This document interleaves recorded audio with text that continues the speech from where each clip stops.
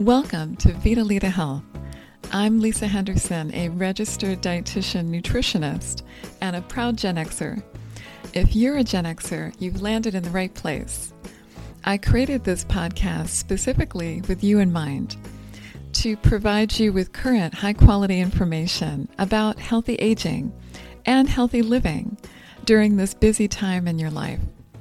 In this show, we'll approach health from a whole person perspective, and we'll discuss a variety of health topics, from nutrition and exercise, to managing stress and emotions, to sleep, cognitive health, and beyond. We'll also discuss strategies for preventing or managing chronic conditions like diabetes, hypertension, heart disease, and obesity, just to name a few. Before we jump in, just a quick reminder to subscribe or follow this show so you don't miss an episode. Also, please rate, review, or share this podcast with friends or family who might benefit from it. With all of the focus and debate about carbs and fats over the last decade, protein has really taken a back seat. But the truth is, we need all three: protein, carbs, and fats in moderation to support our health and vitality now and into the long term. So I thought it would be a good idea to give you guys a primer on protein over the next couple of episodes. In today's episode, we're going to dive deep into why protein is important for health. And then in the next episode or two, I'm going to discuss the best food sources of protein. I'll talk about complete versus incomplete protein, and also discuss essential amino acids. And I'll also go over how to calculate your individual protein needs and give you tips on how to make sure you're getting enough protein with each meal. So let's get down to the basics. Why is protein necessary for health? What are its roles in the body? What is getting protein in our diet actually doing for us from a physiological standpoint? We all know it helps to build muscle in the body, and it does do that, but it also has a wide variety of different roles beyond that, which support our health. When we eat foods that contain protein, our bodies digest and break it down, and we absorb the individual amino acids of that protein. Those amino acids then become part of your body's overall amino acid pool.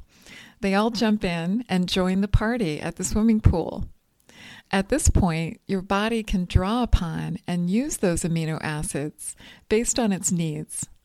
For example, if it needs to make a specific protein for your body, it will take it from the pool, the particular amino acids that it needs for this. So now I'm going to give you several examples of different types of body proteins that are created from the amino acid pool. This is how protein in your diet ends up becoming essential parts of your body, which are necessary for health. So here are several different body proteins and their roles in the body. So number one are enzymes. Enzymes in your body are made up of proteins. And enzymes are basically catalysts for important chemical reactions that occur in your body. Number two, hormones. Protein can form the basis of hormones, which are chemical messengers in the body. Some examples of hormones that are derived from amino acids are melatonin. Melatonin is a hormone derived from the amino acid tryptophan. Another example is dopamine. Dopamine is derived from the amino acid tyrosine. Other body proteins are transport proteins. These are involved in the transport of other molecules throughout the body. An example is hemoglobin, which transports oxygen throughout the body. Another example is albumin and also prealbumin, and these transport nutrients like vitamins and minerals throughout the body. Another example of a transport protein involves lipoproteins. And lipoproteins, these molecules are lipids or fats that have a protein coating. Another example of a transport protein involves the sodium-potassium pump, This transports sodium ions out of cells and potassium ions into cells. Another example of body proteins are structural proteins, and these have a structural role in the body to support the health of bone, tissues, and muscle. And some examples are collagen, elastin, keratin. These are found in bone, teeth, skin, hair, blood vessels, nails, cartilage, and tendons. Other structural proteins are contractile proteins, and some key examples of these are actin and myosin, and these are involved in movement and in the contraction of your muscles, both voluntary movement, such as in your skeletal muscles when you decide to pick something up, and also they're involved in involuntary movement, such as in your heart muscle, which contracts without your conscious control. Proteins are also involved in acid-base balance in your body. They act as buffers. They help maintain pH balance by releasing or accepting hydrogen ions. Proteins are also involved in fluid balance. So protein in blood and protein in cells attracts water, and that helps maintain osmotic pressure. When protein in blood is decreased, water tends to leak out of blood into the interstitial space, and that causes edema or swelling. Proteins are also involved in immune health. Proteins form the basis of immunoglobulins and antibodies. These are part of the essential adaptive immune system, which respond to antigens or foreign invaders like viruses. They bind to them and they inactivate them. Amino acids in protein also contain nitrogen, and they're necessary to generate nitrogen-containing non-protein compounds in the body. A great example of this is glutathione. Glutathione is a major antioxidant which protects cells. And glutathione is composed of 3 amino acids, glycine, cysteine, and glutamate. Another major nitrogen-containing compound in the body are purine and pyrimidine bases, and these are essential components of DNA and RNA.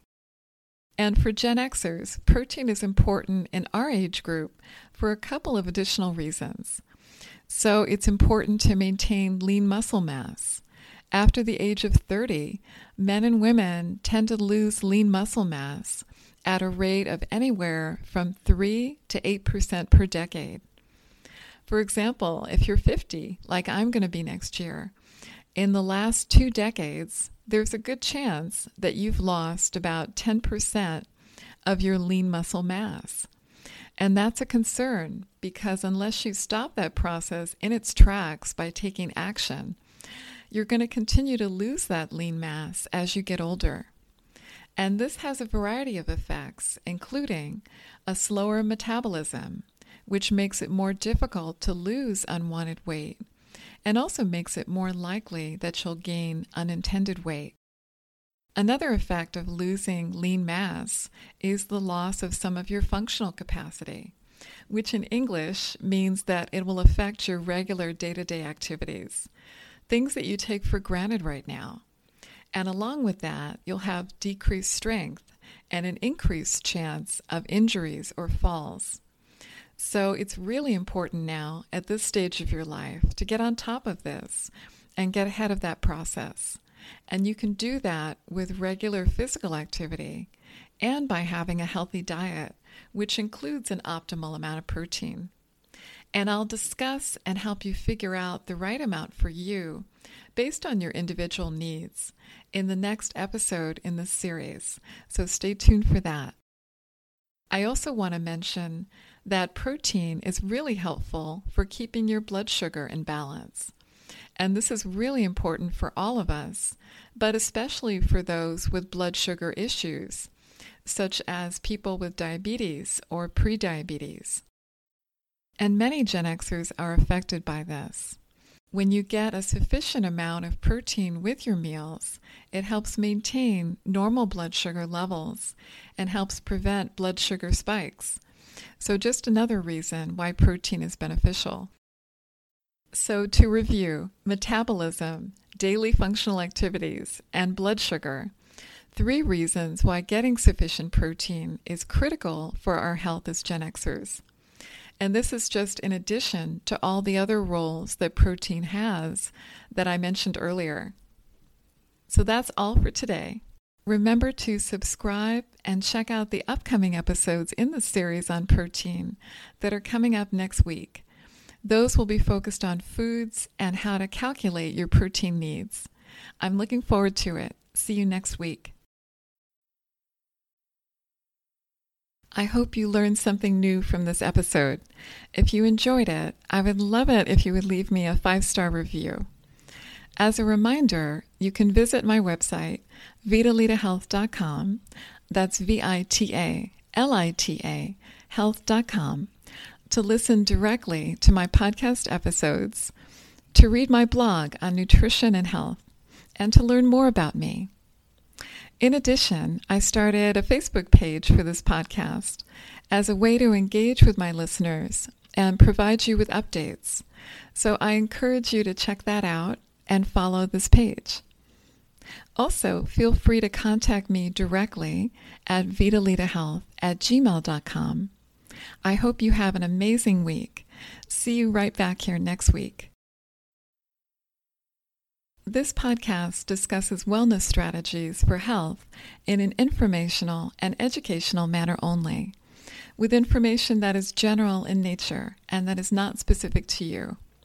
This podcast is not intended to replace medical advice, nor to diagnose, prescribe, or treat any disease, condition, illness, or injury. You should consult a physician or other trusted healthcare professional before adopting any of the suggestions in this podcast. Neither myself, Lisa Henderson, or Vitalita Health accept any liability for any loss, damage, illness, or injury.